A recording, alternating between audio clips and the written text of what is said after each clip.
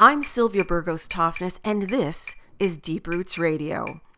Every week, my guests help us connect the dots between what we eat and how it's grown, because every single food dollar we spend either protects or degrades the environment, produces foods with high nutrition or empty calories, and either helps pay a fair wage or keeps farm workers among the working poor. We get to make that choice every time we push a cart through the grocery store, visit the farmer's market, and eat at a restaurant. I hope you enjoy this interview. I don't know about you, Dave Corbett, but my husband, Dave Toffness, and I, we view our farming very much in terms of stewardship. Mm-hmm. We've been given the opportunity. We've been given the privilege to be stewards on this land. Nobody owns it forever. No, nobody owns it forever. And it's about waking up in the morning and really, more than anything, being grateful. Mm-hmm. I always think of it in these terms. Wow, I've been invited along for the ride. Right. This has been such a privilege. Yeah. I've been invited along for the ride. And for many people, that is about spirituality and about our connection to that responsibility, that opportunity for stewardship and the food that's produced. And we have with us in studio today someone to whom that connection, the food, economic justice, social justice, environmental stewardship, and spirituality are intrinsically entwined. And that is Mike Skutt. Thank you for being here, Mike. Thanks for the invitation. Mike, you are the Senior Program Director and Events Coordinator for the Farm Table Foundation, which is right across the parking lot from this radio station. Commute wasn't bad. And I know some of the listeners who've been kind of tuning in for the last several years are a little bit familiar with the Farm Table Foundation, but lots of them aren't, especially since it's gone through a number of beautiful metamorphoses in the last several years. Can you give us a really quick description of what the Farm Table Foundation is? Yeah, Farm Table Foundation is both a restaurant as well as a wonderful teaching kitchen and exhibit space. And our mission is to really support the ecology, economy, and health of this community by growing a local food culture. And we do that in a variety of ways. There's some training going on. There's some research on the farm related to seeds and breeds. And there's some community building we're seeking to do right here in Amory. Now, how long have you been with Farm Table so far? About 4 months. About 4 months. And previously you were? In Seattle. In Seattle. Tell us a little bit about what you were doing in Seattle. Much of my time there was spent working within the faith-based eco-justice arena, if you will, primarily within the Christian community, although there was some interfaith work as well. There's a great organization called Earth Ministry seeking to connect Christian faith with care and justice for all creation. And then I also worked for the Episcopal Church for 4 years as their national economic and environmental justice officer, so to speak. All right. So for those who may not be familiar with it, this whole notion of the linkages is nothing new. Mm-hmm. Right. No, people have been thinking about this a long time. And certainly I've met other farmers from other parts of the country to whom working the land well, and I'm sure that there's a whole lot of definitions about that, is very much linked up to their faith. Yeah, indeed. And certainly my grandparents all grew up farming. Ah, where? My dad's grandfather's farm, mother's and father's farm was in central Minnesota. Okay. Silver Creek, Annandale area. And then my mom's farm was in Pella, Iowa. And both families had the farms in their family for over 100 years. They were century farms. Wow. None of those, each family had 6 kids. None of those 12 kids became farmers, a pretty typical scenario, if you will. Right. You know, the economics of farming, as you talked about a little bit in the introduction, not being that attractive. But I think there's a real sense of loss in our family. And in some ways that ties into the family's spirituality, if you will. I think a spirituality done well, any spirituality done well, as you mentioned how you do farming well, would be about reconnecting us or connecting us to something deep, whether it's to the divine or to one another or to the land. And I think in many ways Western theology has gotten off track in losing that whole sense of relationship with the land, that it's become very human-centered. The faith has become very much about almost a personal relationship with God, as if nothing else matters. But I think a spirituality worth its weight would be one that would say, well, we are built to be in relationship with others. Right. And that means between you and me. It means between ourselves and the divine, however one might define that or experience that. But it also is about relationship with all of creation. Mm-hmm. And if you look in the tradition I come from, in the biblical Christian tradition, there's all sorts of both theology and scripture that would support that, but it's not really talked about that much. That has changed some in the last 25 years or so, I'd say, but that's still not a really pervasive theme when you walk into a church, let's say. Yeah. It's amazing, as you were kind of describing that, I was thinking about the many kind of social structures that have been fostered in America, which is the only real culture that I'm familiar with, that has tended to create pockets of specialization that fight against the notion of integration of things. So everybody is specialized in a field, so much so that they don't even talk to one another within the same discipline. Yeah. For example, you may have a university where you've got 400 professors. Each one is highly specialized. And when it comes to talking about an issue or a topic that crosses various kinds of specialties, sometimes those conversations are really difficult. Yeah. Because we're so used to looking at a narrow field. That is true in our work lives. For example,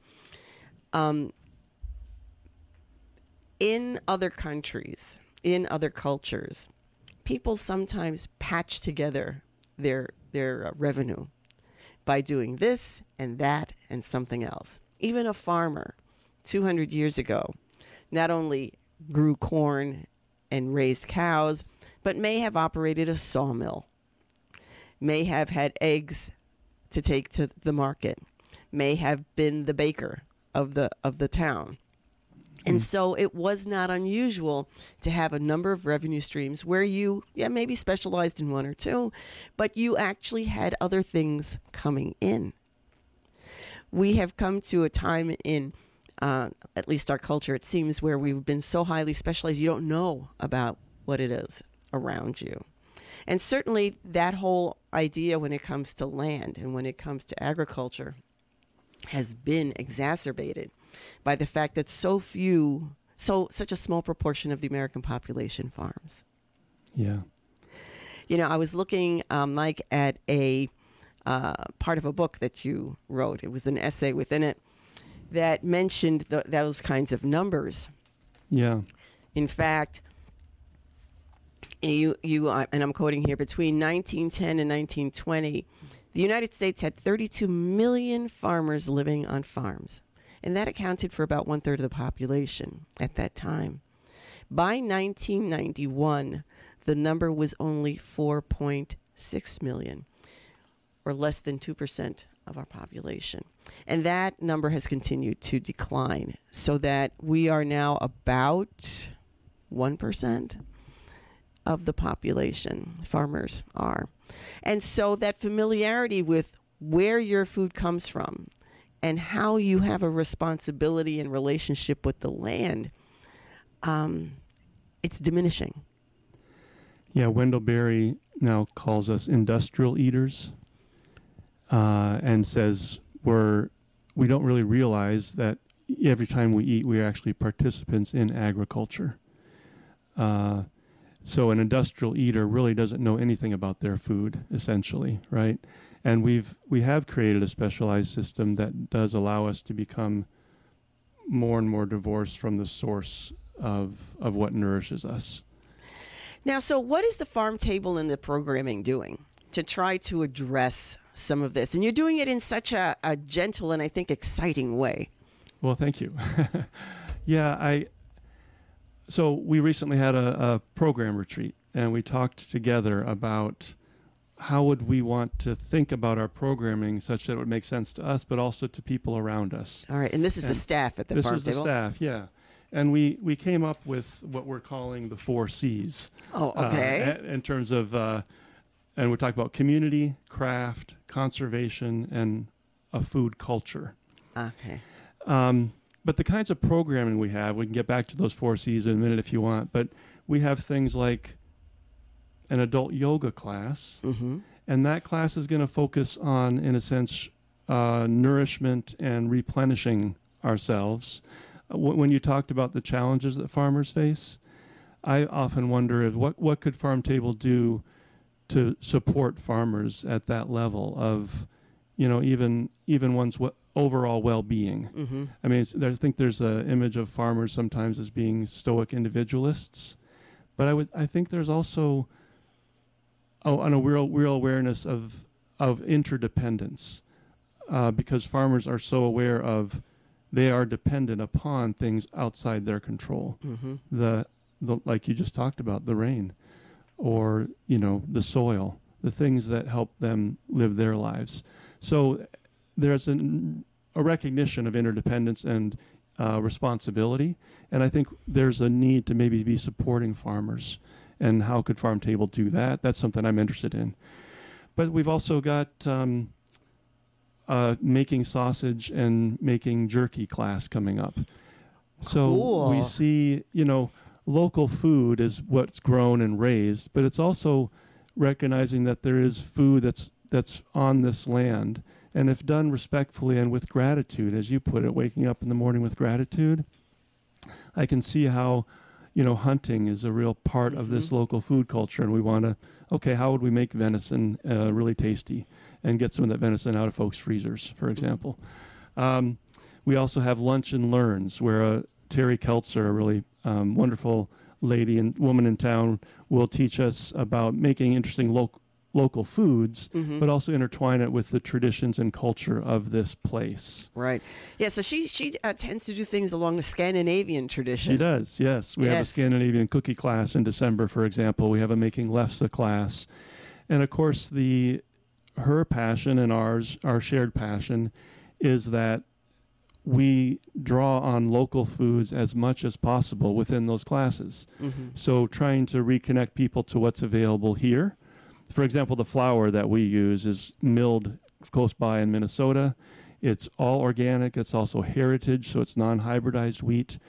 The folks who run that Sunrise Flour Mill say that there are a good number of people that buy their flour from them are able to eat that bread, but even though there's gluten in it, but they're gluten intolerant with other breads. So there's something going on there. So that's just one example of supporting a local business through making bread. Right. And when Terry does classes on lefse, she'll be using that, for example. We also bring in the arts. We've got a nature illustration workshop coming up. We've got a gallery space where we exhibit art that connects with that mission of local food and preserving and conserving natural resources around us. So those are some of the flavor, the kinds of classes we have. We're also interested in offering workshops for farmers. We have a grant out with Family Farmed out of Chicago. And if we get that grant through them, we would be offering some workshops on direct and wholesale marketing, as well as on food safety. I mean, when you think about farming, that's maybe not the romantic side, right? It's the business side. It's the business side, and you've got to know how to handle food safely so it gets to the consumer safely. And how are you going to market it? How are people going to find out about you? So we're hoping to be able to offer workshops like that this year as well. Well, I'm going to throw out a request Sure. on something that could be done with agritourism. Uh-huh. because there may be some money from state sources on that. Okay. Yeah, Are you that's a big suggesting we push. look into that? Yes, I am. Yes, I am. Thanks for that tip. You bet.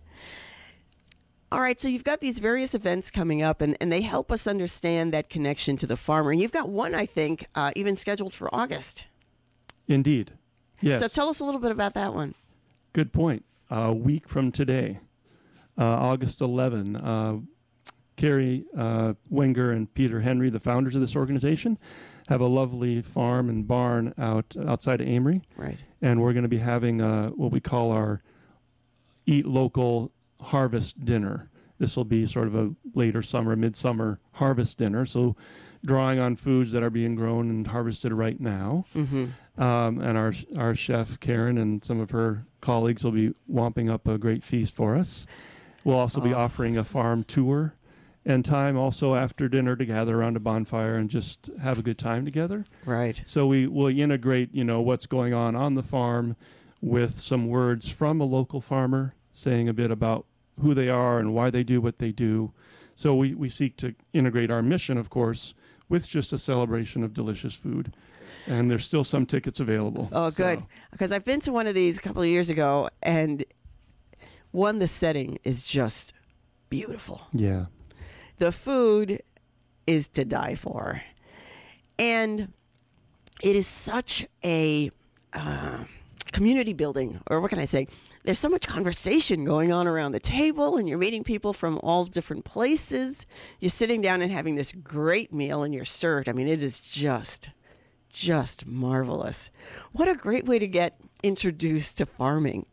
Indeed, and to Farm Table. So we'd love to invite you to come to that if you're able. Yes. And you can always check out our website, Farm Table Foundation, for that information about that kind of those events and others. Okay, so Yeah. this is Foundation let's start that again. Yep. It's farmtablefoundation.org. .org. That's right. So if you want to find out about the various events and classes, about the gallery space, Mm-hmm. and about what's going to be on the restaurant's menu, because you Indeed. can have a link there, you're looking at the farmtablefoundation.org.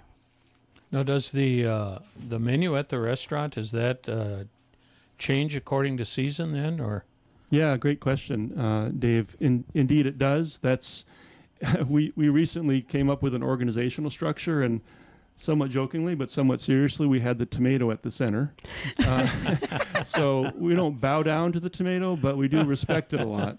And in some ways, I guess you could say we're seeking to take our cue from what is being harvested at the time. Mm-hmm. So we actually keep track of the percentages of how much food at the restaurant is actually local. And frankly, I'm not sure exactly how we define that, how many miles, but yes, It's pretty close in. it's very close in. Mm-hmm. The farmers that supply the Farm Table restaurant, there's a co-op that operates out of the back of the restaurant. It's a separate organization, the Hungry Turtle Farmers Co-op. There are about 12 or 13 farmers that participate in that, and they're all within 20 miles, I suspect. The restaurant buys a good amount of its food from that co-op. So yes, Dave, our menu changes seasonally. This summer, we've even been updating it every 5 weeks to reflect what's out there.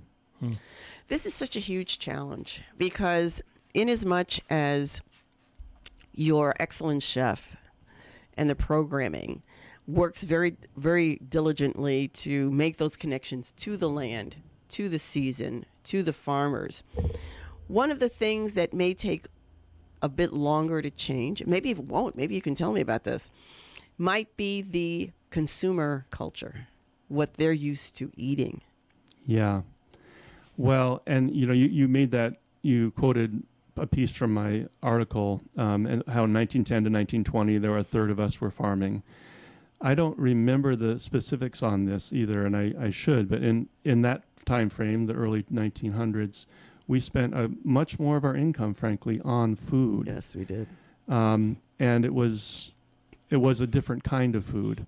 I mean, chemicals and so on came into the became an industry more after World War II. Right. But and we have the word organic on the window outside our restaurant. But maybe we should just have, food like your grandparents grew it and knew it. Mm. Because essentially, they didn't even have those chemicals as an option. Right. They knew how to farm in a way that, as you put it earlier, was more diverse and more integrated in a sense, and more resilient. But in a sense, organic is simply how your grandparents grew and knew and ate food. So it's not a scary sort of, right. Different kind of thing. It's really something deep in our roots in terms of what organic means. But in terms of changing consumer culture, that's part of it, is changing our sense of our perceptions and our sense of divisions in our country right now. Yeah, it's an interesting challenge because the fewer people you have connected or working directly with the land, the less you may know how much work it takes to grow food. Yeah. And it was because people were growing food using labor. Yeah. And other management schemes instead of chemicals and big machinery. That's right. That it took longer to grow food. You grew different varieties of food. You didn't grow as much of one thing as another. For example, when we just think about a statement that has been repeated again and again and again and again for the last 70 years, which is Roosevelt saying, there'll be a chicken in every pot. Mm-hmm. What was the context of that statement? It meant that people didn't have chicken. They didn't have a chicken in every pot. That was going to be a big deal. Yeah. They ate less meat. And chicken was really expensive because chickens, if you're not doing it with a lot of chemicals and you're not doing it in a big barn, take a lot of work. And similarly, the kind of beef that you raise, Sylvia and Dave, if I've learned recently from you that it needs an extra winter. That's right. If you're not feeding it grain and corn and so on, if they're grass-fed, which is sort of how they're built, right? Right. It's going to take an extra winter. And so there's more time and labor involved in that. Maybe needing to buy some more hay because it's over another winter. So, when we don't know all those facts, it's easy just to choose the cheapest item of food. And if we even move away from livestock, Yeah. let's take a look at corn. Yeah. Let's take a look at green beans. Okay. You have some experience, Mike, in harvesting green beans. How much work is that? It's a pain. So when we were growing up, my parents, they grew up on farms, and they still grow most of their own food, and they're 80 and very healthy and vigorous, thankfully. But they used, as we would thought of it, as cheap child labor. Those rows of beans seemed interminable because the beans are the same color as the plants, and you've got to bend over, and even for kids, it gets sort of tired on your back. And anyway, you're right.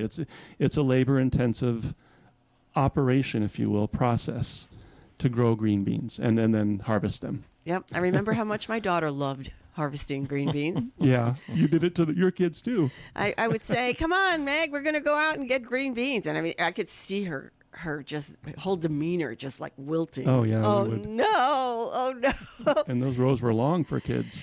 Oh, my goodness. And I'd say, we'd get to the end of the row, and I'd say, okay, now let's turn around and do it again. Because we missed everything that we didn't see.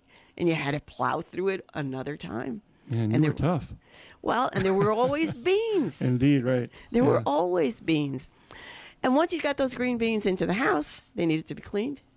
They needed to be trimmed. Snapped, yeah. Mm-hmm. And if you weren't cooking them for that evening's meal, you needed to preserve them in some fashion. So you pickled them or you canned them, you froze them, and that was a lot of work. Right. A lot of work. And the process you described, in a way, our system has allowed us to become more streamlined and simple. But what has been removed from that system is a set of relationships. When you go buy that green bean that's been processed and frozen or whatever, you don't really know who the farmer is. You don't know if it was grown in a way that's healthy for people or the labor that grew it, right? You don't know if it's good for the land and the soil or the water. You know that when you do your own or you support a local farmer. Yes. There's a set of relationships there that have been reconnected. And going back to spirituality, a healthy spirituality would be about reconnecting those relationships that have been broken. And I think that the kind of food that embodies and allows us to see that is really worth supporting. Thank you, Mike. We've been chatting with Mike Scott, who is the Senior Program Director and Coordinator of Events at the Farm Table Foundation. Mike, can you give us that website again and the date of the upcoming dinner? You bet. The upcoming dinner is August 11. That's a week from tonight, 5 o'clock at the Hungry Turtle Institute's farm. Our website is farmtablefoundation.org. Thank you so much, Is there Mike. directions to the farm on the website? There are, and you can click on there's a place to click and you'll get directions. Okay. Through the Eventbrite. Yep. Right, and if you're confused by anything that you see on the website, there's also a phone number there. Yeah, you can call us at 715-268-3483. Thank you very much, Mike. Visit my website, bronxtobarn.com, to download this and past interviews, to learn about my farm, and to reserve 100% grass-fed beef. We deliver to Minneapolis and St. Paul, Minnesota. Thanks.